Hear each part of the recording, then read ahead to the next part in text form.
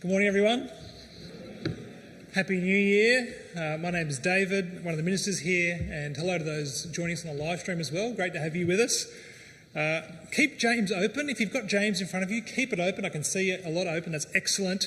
We'll be staying in there this morning. And James, what a great book. Many people love the book of James because, like we've heard, it's very punchy, it's very practical, and there's lots of pictures throughout that you would have noticed.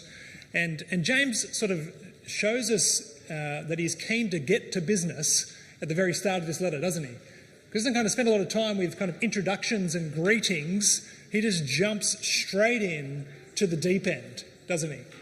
He starts talking about how do we persevere through the trials of life. That's a question I think that we all have, not just Christians, but everyone wants to know, how can I endure trials and live a good life? Look, all of us face these trials. All of us in this church face trials. I had to think about what were some of the trials that we faced this year that I've heard from you. And maybe some of these are you. I haven't got the names here, but think about this. We've had people facing financial trials, a lack of work, or that mortgage stress upon their lives. We've had people with relational trials, marriage difficulties and breakups, friendships, loss of friendships, loneliness. We've had a lot of personal health trials among our church, whether that has been you personally or your husband or wife or parents or children. We've had a lot of that. And we've got people in church who struggle to have children as well. We've got people at church who are grieving the loss of their loved ones from last year. And that's not to mention the trials that we just face every single day in so many ways as we struggle against sin and Satan and the world. And so we face many trials all the time. And if you're someone who's thinking, I don't go through many trials, you will soon. You will soon. And so that's why we all have this question, how do we face them? How do we persevere through them? How do we still live a good life with all these trials around us? Well, it's a question our world has tried to answer in various ways. One example is I remember seeing the Resilience Project one time. You might have heard of them. They're a couple of Aussie guys, and they are doing some really great work in mental health. But they're about this. They're about finding happiness through gratitude, empathy, and mindfulness, like good things. That's gratitude, being thankful for things we have in life. Empathy, putting yourself in someone else's shoes and being kind to them. Right? And then mindfulness is slowing down to be present in the moment. Good things, but ultimately they fall short because they fall short of God. Right? This is wisdom from below, not wisdom from above. Right? They ignore, or rather really suppress the reality of God. And so all these things fall short. It's gratitude. That's good, but who am I saying thank you to?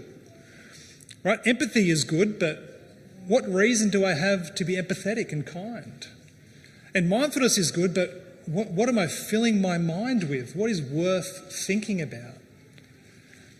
All right, it falls short because it is from below and not from above.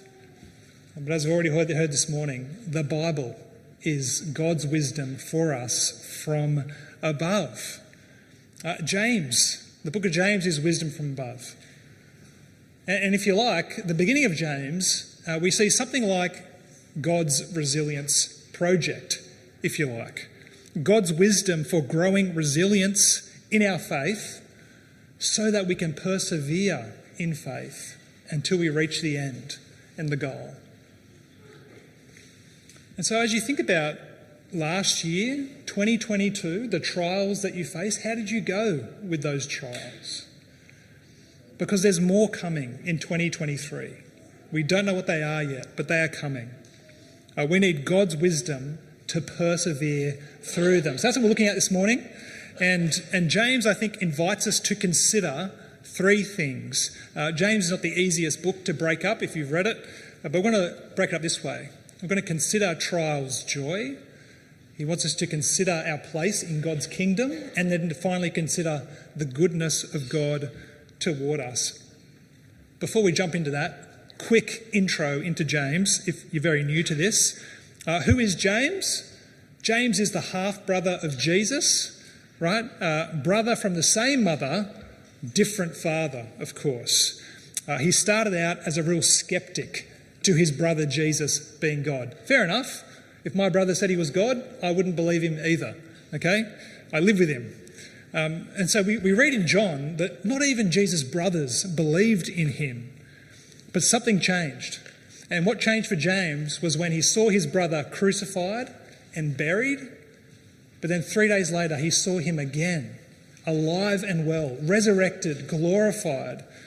Paul tells us that Jesus appeared to James. And James's life was radically transformed by the resurrection of Jesus. James was no longer a skeptic. He became a leader in the church in Jerusalem. And what do we read in verse 1? We read that James calls himself a servant of God and of the Lord Jesus Christ. His life was changed. Now, who is James writing to? Well, it tells us in verse 1, to the 12 tribes scattered among the nations. Right, 12 tribes is referring to the 12 tribes of Israel. Of course, they no longer existed, but it was still a way of referring to God's people. So James is writing to God's people, probably Jewish Christians. And these are those that are scattered among the nations, as we read there. That means they're living outside of Jerusalem.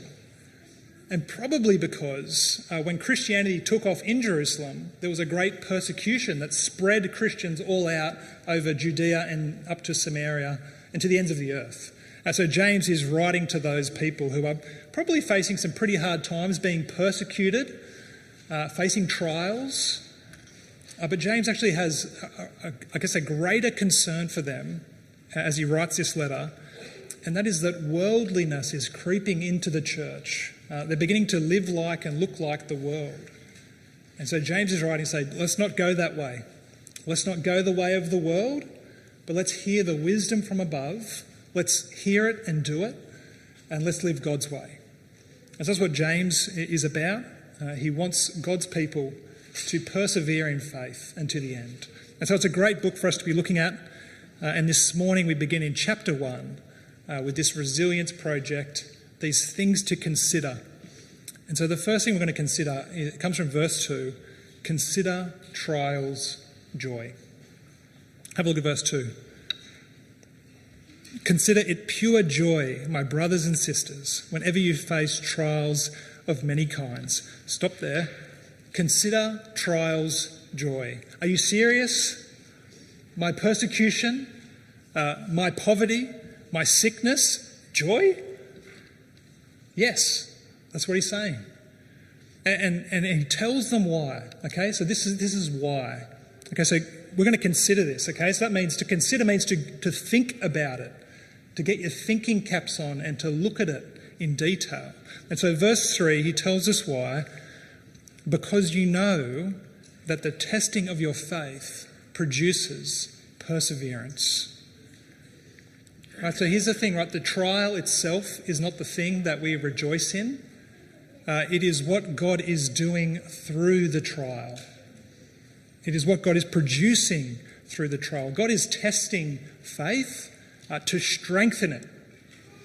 Right, to strengthen it for perseverance. It's like, when you go to the gym and you use weights to test your muscles, to resist them so they grow stronger and bigger.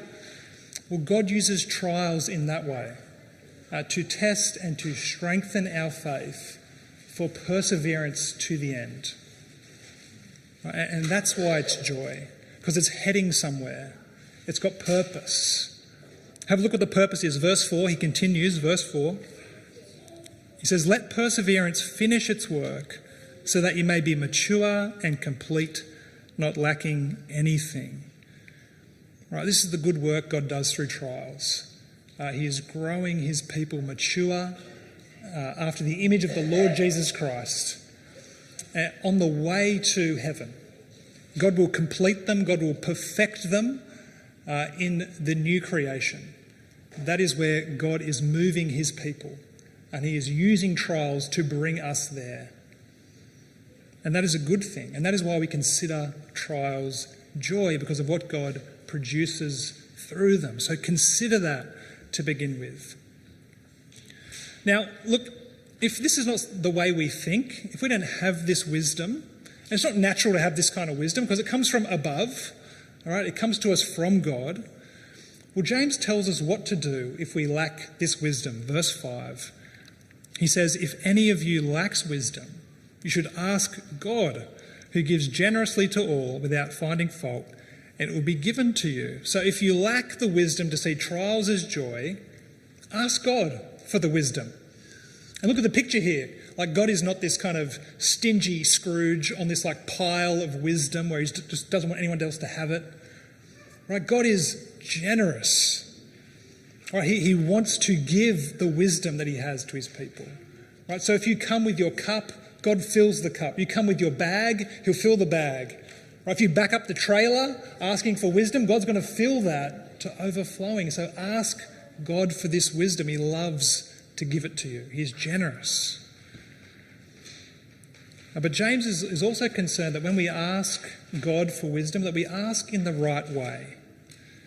Right? And this next verse is a verse I think that scares a lot of people, because we see here there's a way that we can ask God for wisdom where he won't give it to us. Have a look at verse 6.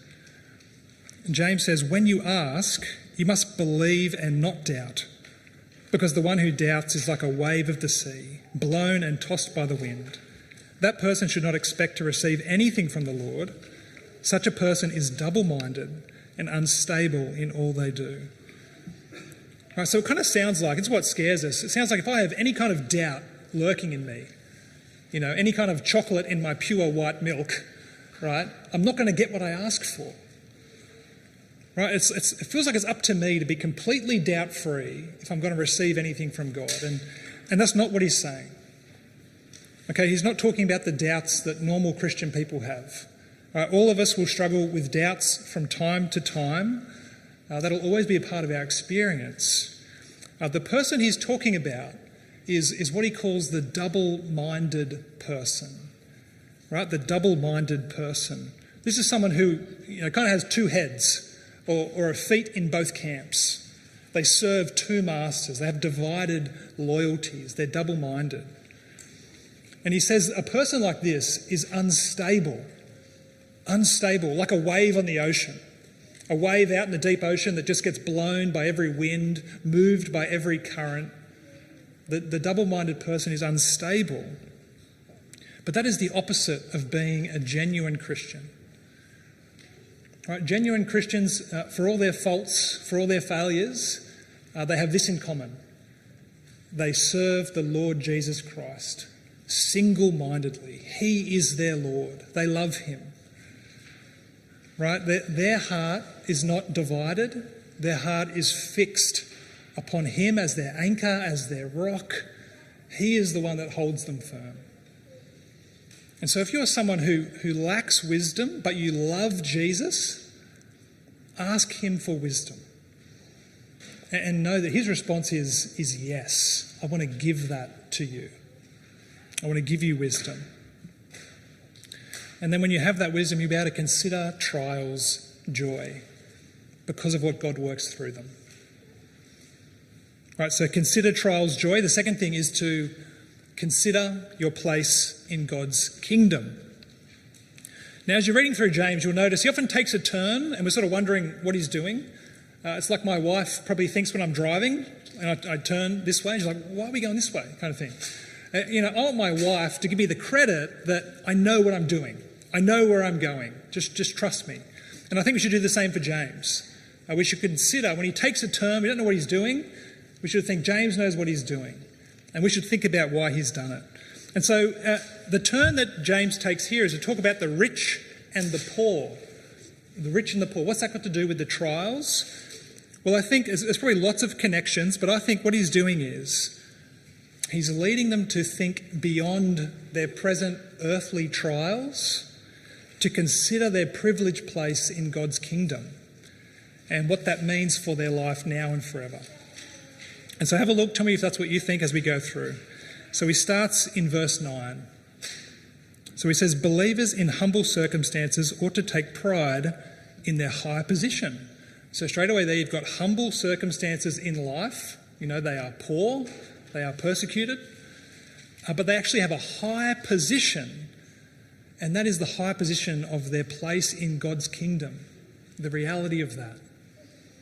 Right, so they might be kind of slaves on earth, but in reality they are princes in heaven.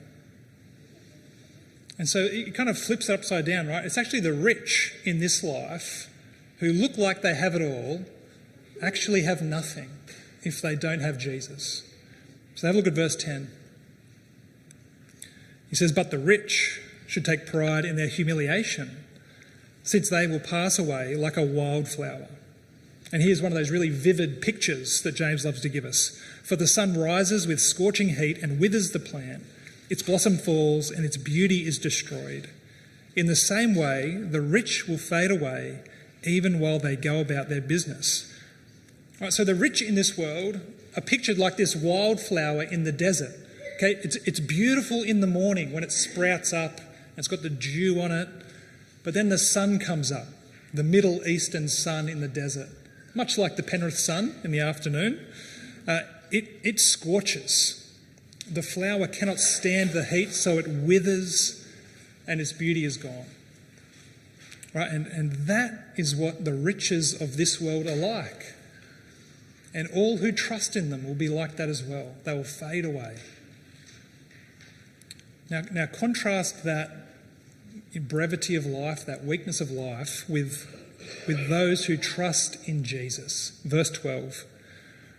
Blessed is the one who perseveres under trial, because having stood the test, that person will receive the crown of life that the Lord has promised to those who love him. Right? Nothing motivates perseverance like glorious hope. Right? Those who have a place in God's kingdom through faith in the Lord Jesus Christ, this is what we look forward to.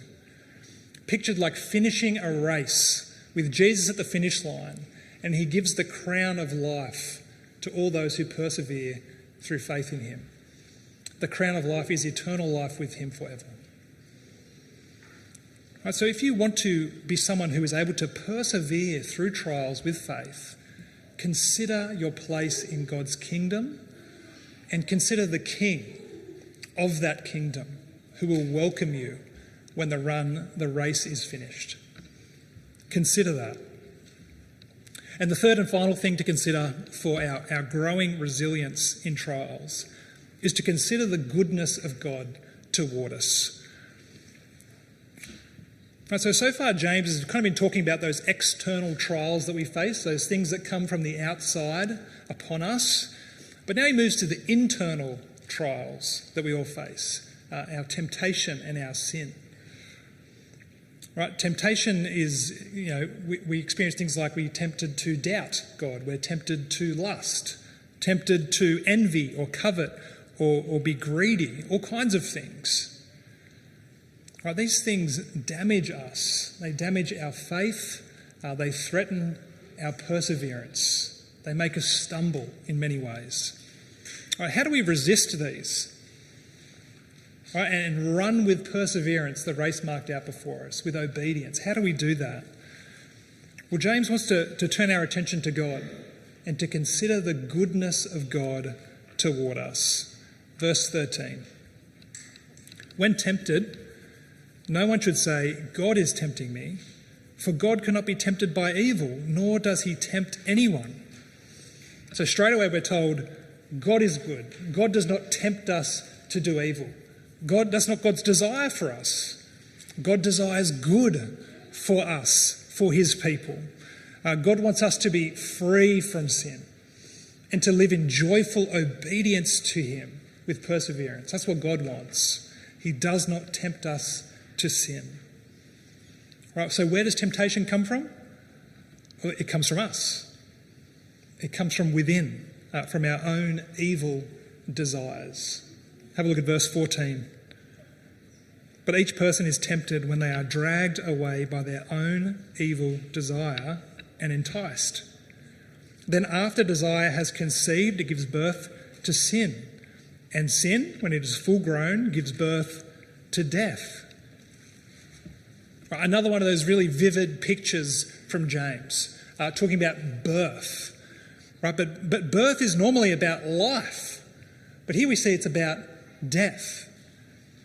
So he pictures when we have sinful desires and we give in to them, it gives birth to sin. But that's not the end of it, because sin grows up, and then sin gives birth to death. Right? You know, sinning might feel like just a really small thing. It's just one look. It's just one little bit of money. It's just this. We've got to see where it leads. It grows and it gives birth to death. Right? And God is not the one to blame when we are tempted and sin. That is our own failures. Rather, God is good. God is perfect. And God desires good and perfect things for us as well. Have a look at verse 16. It says, "Don't be deceived, my dear brothers and sisters. Every good and perfect gift is from above, coming down from the Father of the heavenly lights, who does not change like shifting shadows." Right? James wants us to look at God and to know God is good. Right? He loves to give us good. God is good all the time like this. He doesn't change. He's not like a shifting shadow. Okay, you think of the sundial. Have you ever seen a sundial? The shadow just moves around with the sun. It's always changing, always in a different location. God is not like that. God is the same yesterday, today, and forever. He is so reliable, and God gives us every good thing that we enjoy. Every good thing. And God has given us the best thing, the greatest thing that we could ever have, that he could ever give to us. He has given it to us in the Lord Jesus Christ. James can't help himself but talk about that in verse 18. He says that he, God, chose to give us birth through the word of truth, that we might be a kind of first fruits of all he created. Right? The greatest gift that God gives to us is new birth through the word of truth, or the gospel. Right, so that announcement that Jesus is the risen King of the universe, that all who believe in him can come into his kingdom now and forever, be born again, have a new life, an eternal life. Right, that is the greatest thing that God has given to us. We are now like a first fruits of his new creation, of the work that he is doing in our world. We are the first of that. And this is a wonderful, comforting truth. The God who does not change is not going to change his mind about what he has done for you. He's given you this gift. He's not going to take back the gift from you. If he has given you new birth, then you are born again and you will come into his kingdom. Right? How good is it to know our God? How good is it to know the goodness of God toward us? Would you consider his goodness toward us? Would you consider all these things? Would you consider trials joy? Would you consider your place in God's kingdom through the Lord Jesus Christ, the privilege of that? Would you consider how good our God is and how good he is toward us every day, all the time? And I wonder, would you consider these things just long enough so they don't kind of come in one ear and out the other? But would you give them time to sink down into your heart, right? To take root in your heart, to take such deep roots that they bear fruit in your life. They bear fruits of joy. They bear fruits of perseverance in faith. Would you consider them long enough that they might do that good work in us? And would you consider this with me just now? That the most important and valuable thing that you possess, if you are a believer in the Lord Jesus Christ, is the Lord Jesus Christ. You are united with him by faith. You belong to him. He belongs to you. That is the greatest thing that you possess. It is a gift from God. It is a treasure worth more than gold. Right? To have that sure place in God's kingdom. To have that hope. to know that in all things God works for your good through all the trials of your life, every single one, all the time. Right, that is the greatest thing that you possess. Right, but it's wisdom from above. It's wisdom from above to know this and to have this resilience in our faith, in perseverance. Right, if you're someone who lacks this wisdom, we know what to do. Ask God. Right, God is our good Father, loves to give good gifts to his children when they ask. And so ask God for this wisdom, to see things this way. I just want to finish with a real life example of someone who has considered these things in their life and who is living with the wisdom of God. And you can see the way it's impacted his life. Many of you would have heard of Tim Keller. People heard of Tim Keller? He's a pastor in America. He's written a lot of books. He's in his 70s now, but back in 2020, he was diagnosed with stage 4 pancreatic cancer. Now, if you know anything about cancer, which I don't really, but stage 4 means that you haven't got long to live, really. If you live a year, you've done well. And so he was diagnosed with that, but he responded well to the chemo, and he's still with us today. And I was listening to a podcast this week that he did as he was talking about reflecting upon, I guess, dealing with cancer diagnosis and treatment and that kind of stuff over the past 3 years. And he said this, he said that he and his wife have never asked God, why did you let this happen? That's never really come across their minds, because they know God, they know he's good, they know he's working good. That, you know, there's so many things God is doing that maybe they don't know about. So they haven't really asked that question.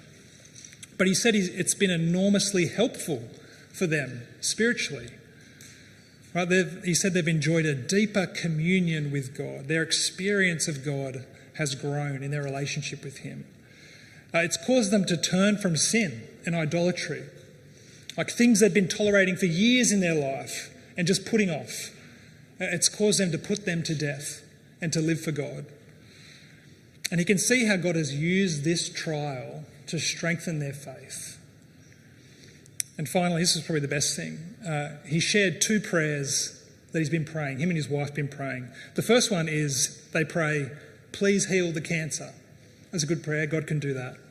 But the second prayer, and more importantly, they've been praying is, don't let us ever go back to the way we were spiritually before this trial.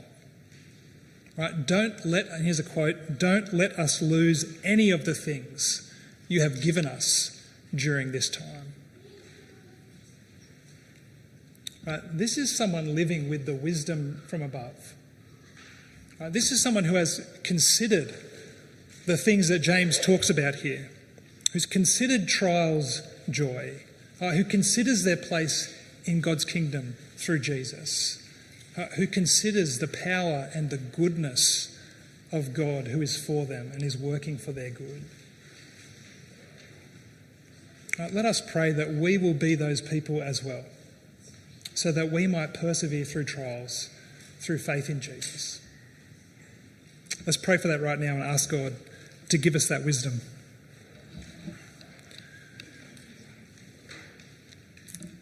Heavenly Father, we are so thankful for your word, for your wisdom from above that we could never know unless you spoke to us. And so, Lord, we are thankful. Lord, we are thankful for the Lord Jesus Christ, his death and resurrection and new life through him. Father, we are thankful for your Spirit and the new birth that gives us new life and grows us like Christ on the way to glory.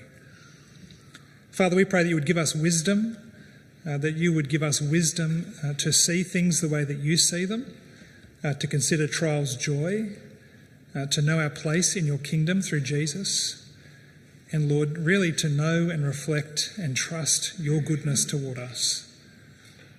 Father, I pray if we lack this wisdom that you would give it to us. Lord, that you would make us those single-mindedly devoted followers of the Lord Jesus Christ. And Father, we pray you would do all this work in us for our good and for your glory. We pray it in Jesus' name. Amen.